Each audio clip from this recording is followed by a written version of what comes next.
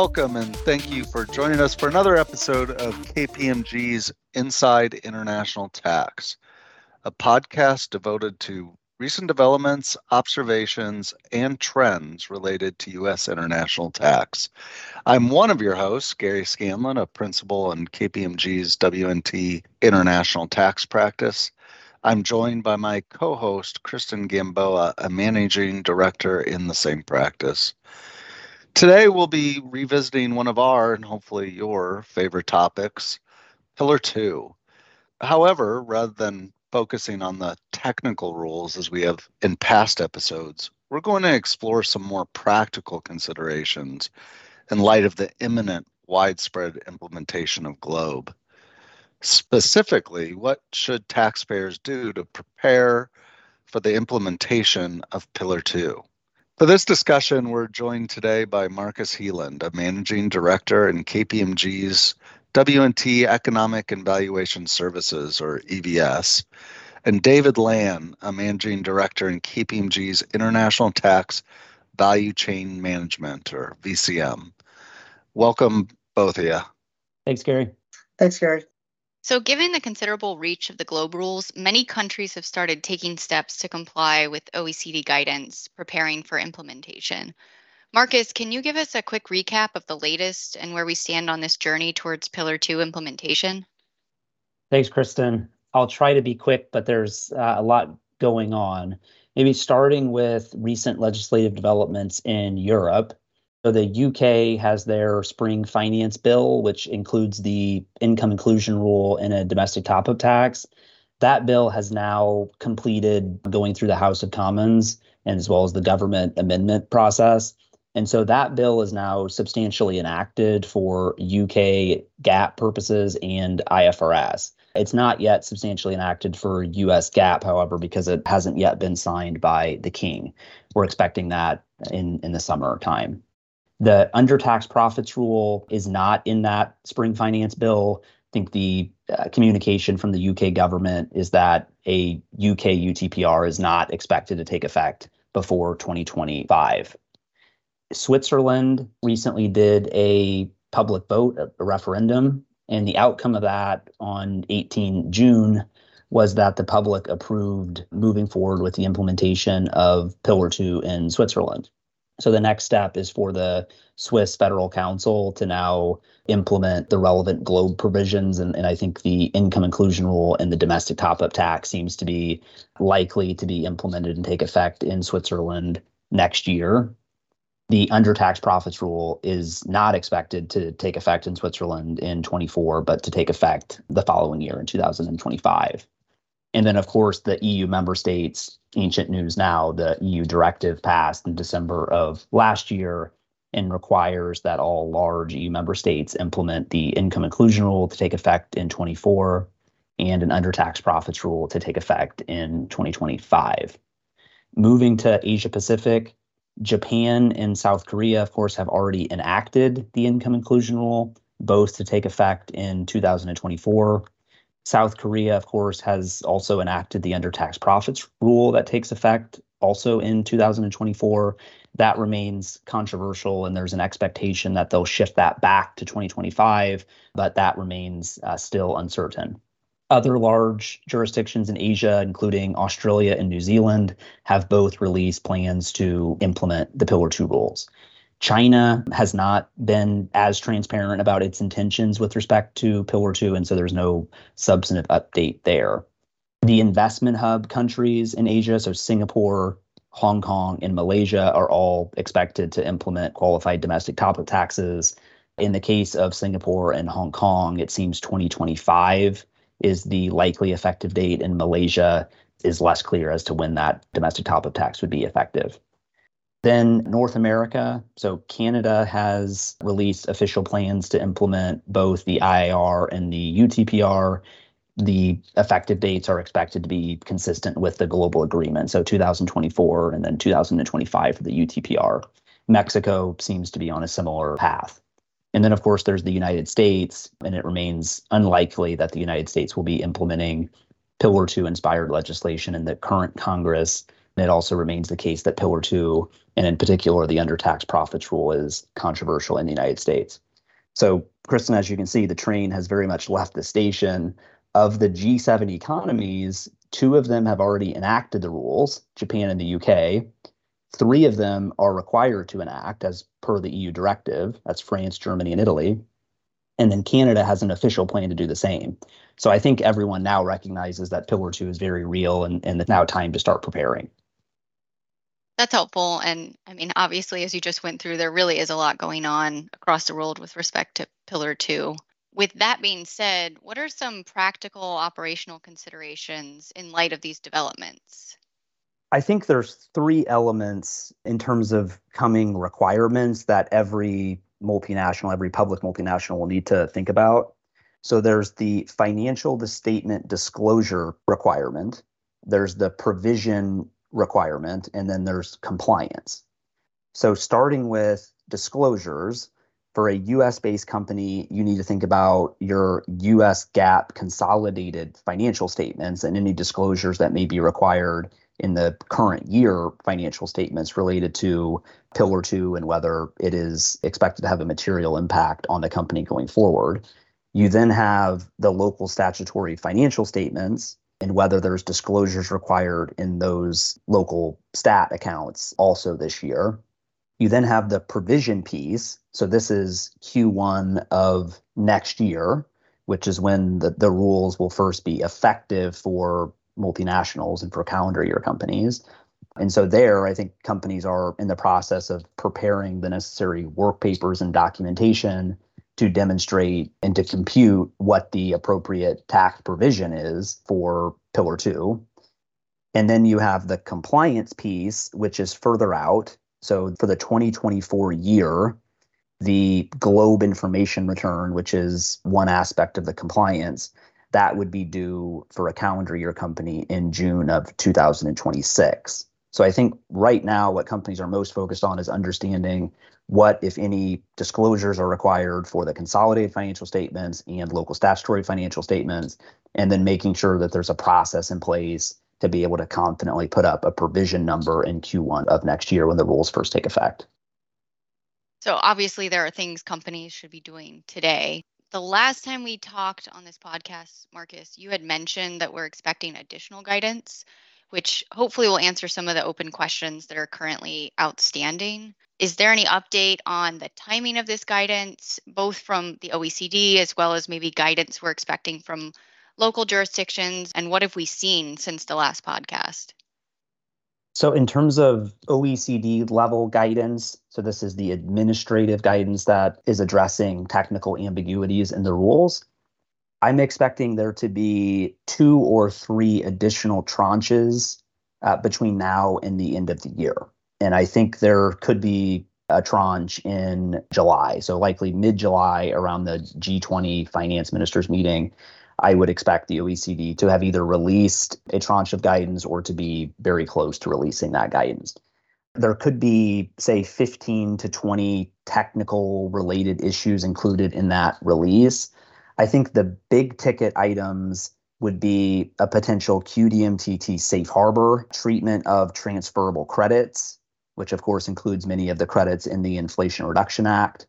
And then also there is consideration of a UTPR transitional safe harbor, which, if agreed, and it's far from certain that this will be agreed, would effectively delay the undertax profits rule in respect of either just the UPE jurisdiction or potentially jurisdictions beyond the UPE if, certain requirements were met, such as, for example, the jurisdiction has a statutory corporate income tax rate of, say, 20%. So I think there is consideration of a safe harbor along those lines that could be included in that July release, but we wait and see. In terms of country level guidance, we see draft legislation from various countries almost every week. And I think a challenge here for multinationals is to effectively need to stay in front of and review all that national legislation to ensure that the outcomes of those rules are aligned with the OECD model rules and commentary. And then in addition to draft legislation, a number of countries are still consulting on legislation through public consultation processes. And then we're also seeing other forms of guidance emerge, such as the UK, for example, recently released what's called a guidance manual. And there's actually a few interesting pieces of information in that manual. So, for example, on the safe harbor, the UK's view on a few issues is notable. So there's been one question that has emerged from the OECD safe harbor guidance, which is essentially the OECD rules require that in order to access the transitional safe harbor, that you have a qualified CBC report. And there has been a question as to what level we're making that determination. Is it made at the overall report level, such that it's kind of an all or nothing test? Or is it made at the jurisdictional level, where you could have a single jurisdiction that wasn't qualified, but that wouldn't taint the rest of your report? The UK guidance makes clear that it's a country by country determination, which I think is a welcome development. But it's unclear whether that's just the UK's rule or whether they're speaking for the full inclusive framework. So I think you can see that there's a steady stream of guidance coming from both the OECD and from countries, some legislation, some public consultations, some manuals. And as I said, I think one of the core challenges that companies have is just trying to stay in front of all of these various forms of guidance that are trickling out between now and the end of the year. So with countries drafting preliminary guidance, one question that comes to my mind at least is, should we generally expect countries to adopt the OECD guidance? And then if so, would you expect that countries adopt it statically, so referring to the OECD guidance on a certain date, or dynamically adopting future changes as the rules evolve over time? In principle, all countries that are part of the inclusive framework are signed up to follow the outcomes of the OECD model commentary and the subsequent administrative guidance, including the safe harbors. So I think in general, there's an expectation of consistency around the world. But, we've already seen instances of that going wrong. So I mentioned, for example, South Korea, which has an effective date for a UTPR that is 2024, although there was an agreement, I think, globally for the UTPR to take effect in 2025. And so I think multinationals are concerned that if countries can't get the effective date right, which seems like just the most basic item, then how likely is it that countries are going to get the more technical aspects of these rules right and be consistent there too? And in that regard, I think as we've reviewed national legislation around the world, just using the UK as an example, I think in general, say 90+% of the rules are aligned with the OECD model and commentary. But I think it's really important to identify what are the key aspects of the rules for a multinational and its facts, and then just make sure that there's 100% overlap between the national legislation and the OECD. And in a few places, one of our W&T colleagues has identified, with respect to the flow-through rules, the UK legislation has a number of deviations from the OECD model and commentary. It's not clear whether that was deliberate or whether it was just through the technical drafting, there was just not 100% consistency. In terms of the dynamic or static question, we're, of course, talking here about 100 jurisdictions implementing these rules, and all of those countries have their own legal system and legislative process. Some countries may do static, others may do dynamic. I think the preferable approach would be a dynamic approach, recognizing that there's going to be a steady stream of guidance coming out from the OECD, certainly this year, but it's likely that we'll see, a continued steady stream of guidance from the OECD for, years ahead. So I think ideally it would be done on a dynamic basis, but it's not clear to me that every country can necessarily do that. That makes sense. And obviously time will tell what the various countries do over time. So one topic that's related to updates and practical considerations that I know is on the mind of some taxpayers is how jurisdictions will actually collect the tax, whether at the time of filing or through estimated payments. Is there any OECD guidance on payments, and do we have a clear understanding as to how it's going to work by jurisdiction? The OECD guidance does not establish a prescriptive approach on estimated payments. So instead, it's left to the local country to decide in light of its own existing tax rules and collection mechanisms. And not many countries are so advanced in their legislative and administrative process that they've actually filled in the blank on this question. But one country that we have seen some indication is Ireland, which released a feedback statement a few months back. And that document does set out an approach around this. And Ireland's approach, as reflected in that document, is to essentially not do estimated payments, but to instead make any Pillar 2 tax due with respect to Ireland at the time of the filing of the GloBE information return. Other countries may, of course, be less generous and take a different approach. And this is just another item where you could see deviation across countries. And I think it's important as we see more legislation and more administrative documents from countries to start to document all of the various requirements, including estimated payments. Obviously, implementation of Pillar 2 is going to place a significant burden on multinational entities across the world. And while Pillar 2 is a tax regime, complying with the new rules is not just a tax issue, as it requires departments across an organization to work together to comply with the rules. But just for today, focusing on the tax department, what should each member of a tax department be thinking about as we move toward Pillar 2 implementation? So if you think about a normal tax department, you'd have the head of tax, you'd then have a compliance and provision function. There'd typically be a planning function. Some companies may have a policy function, and then larger groups also tend to have a tax technology group. And I think Pillar 2 will affect all of those people and affect them in different ways.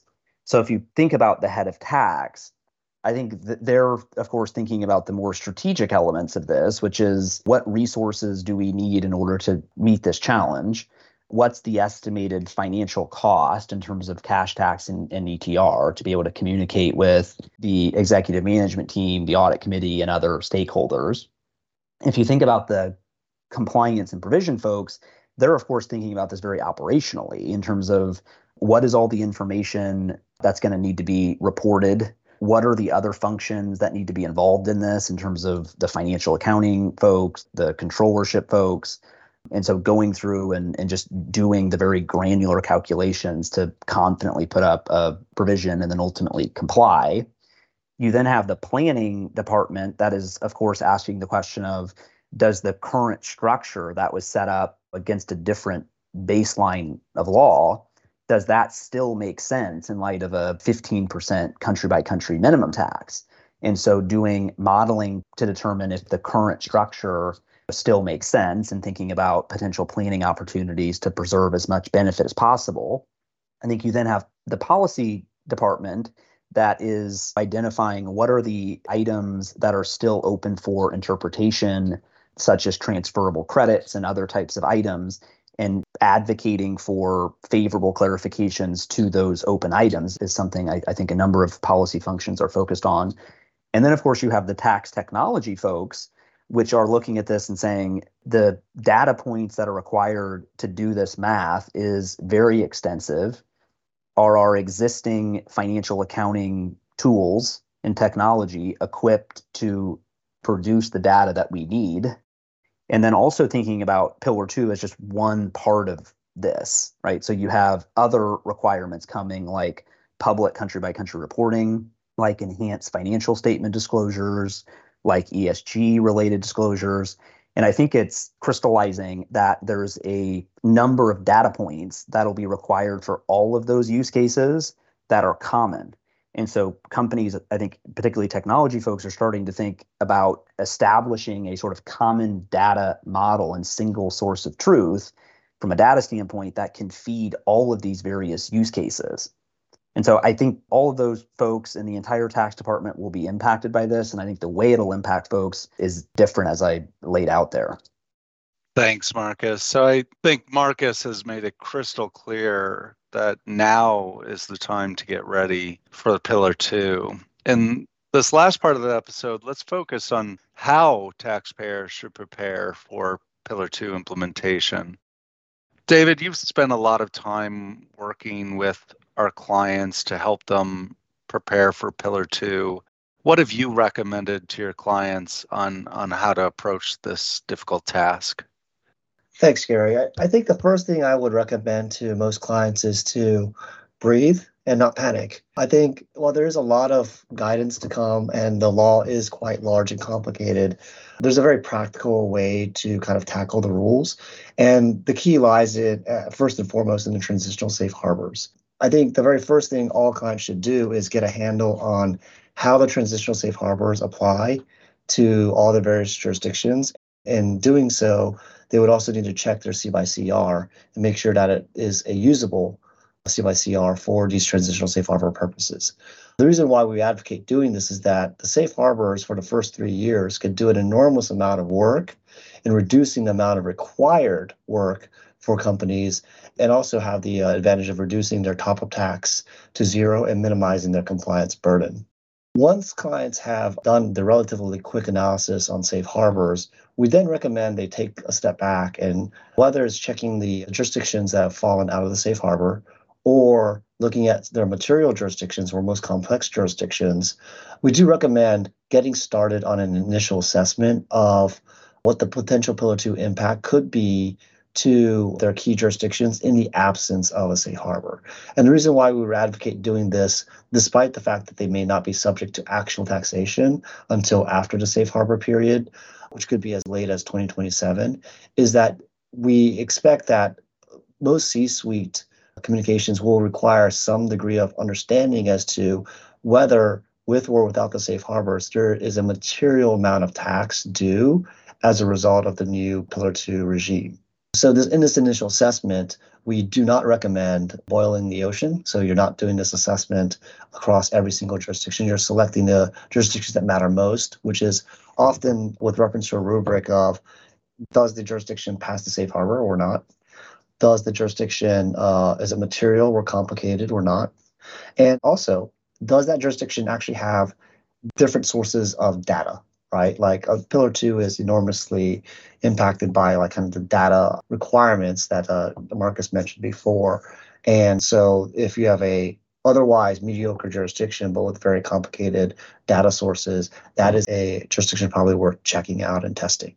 Coming out of that initial assessment, one thing that you're looking to do is not necessarily do every single adjustment. There are over 62 adjustments in Pillar 2, and not every one of them will be material for provision purposes. What we're seeing is out of that roughly 62 plus population of adjustments, is that most companies have only 7 to 15 material provision worthy adjustments to kind of handle and deal with, and not in every single jurisdiction, but in kind of like more of their key or complex jurisdictions. So triaging that, prioritizing that, and figure out what those different adjustments are in each of those different jurisdictions is really the goal of the second task.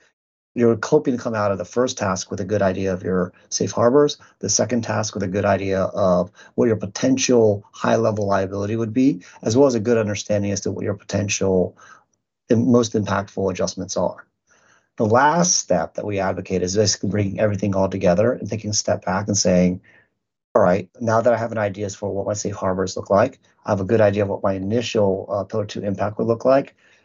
What are the remaining things that I need to do to kind of build a finalized process, a repeatable process for the long term around Pillar 2? And that's something that you have time to do. You have you're usually relying on the safe harbors to give yourself that time, but with this information to like close the data gaps and build a process for compliance long term.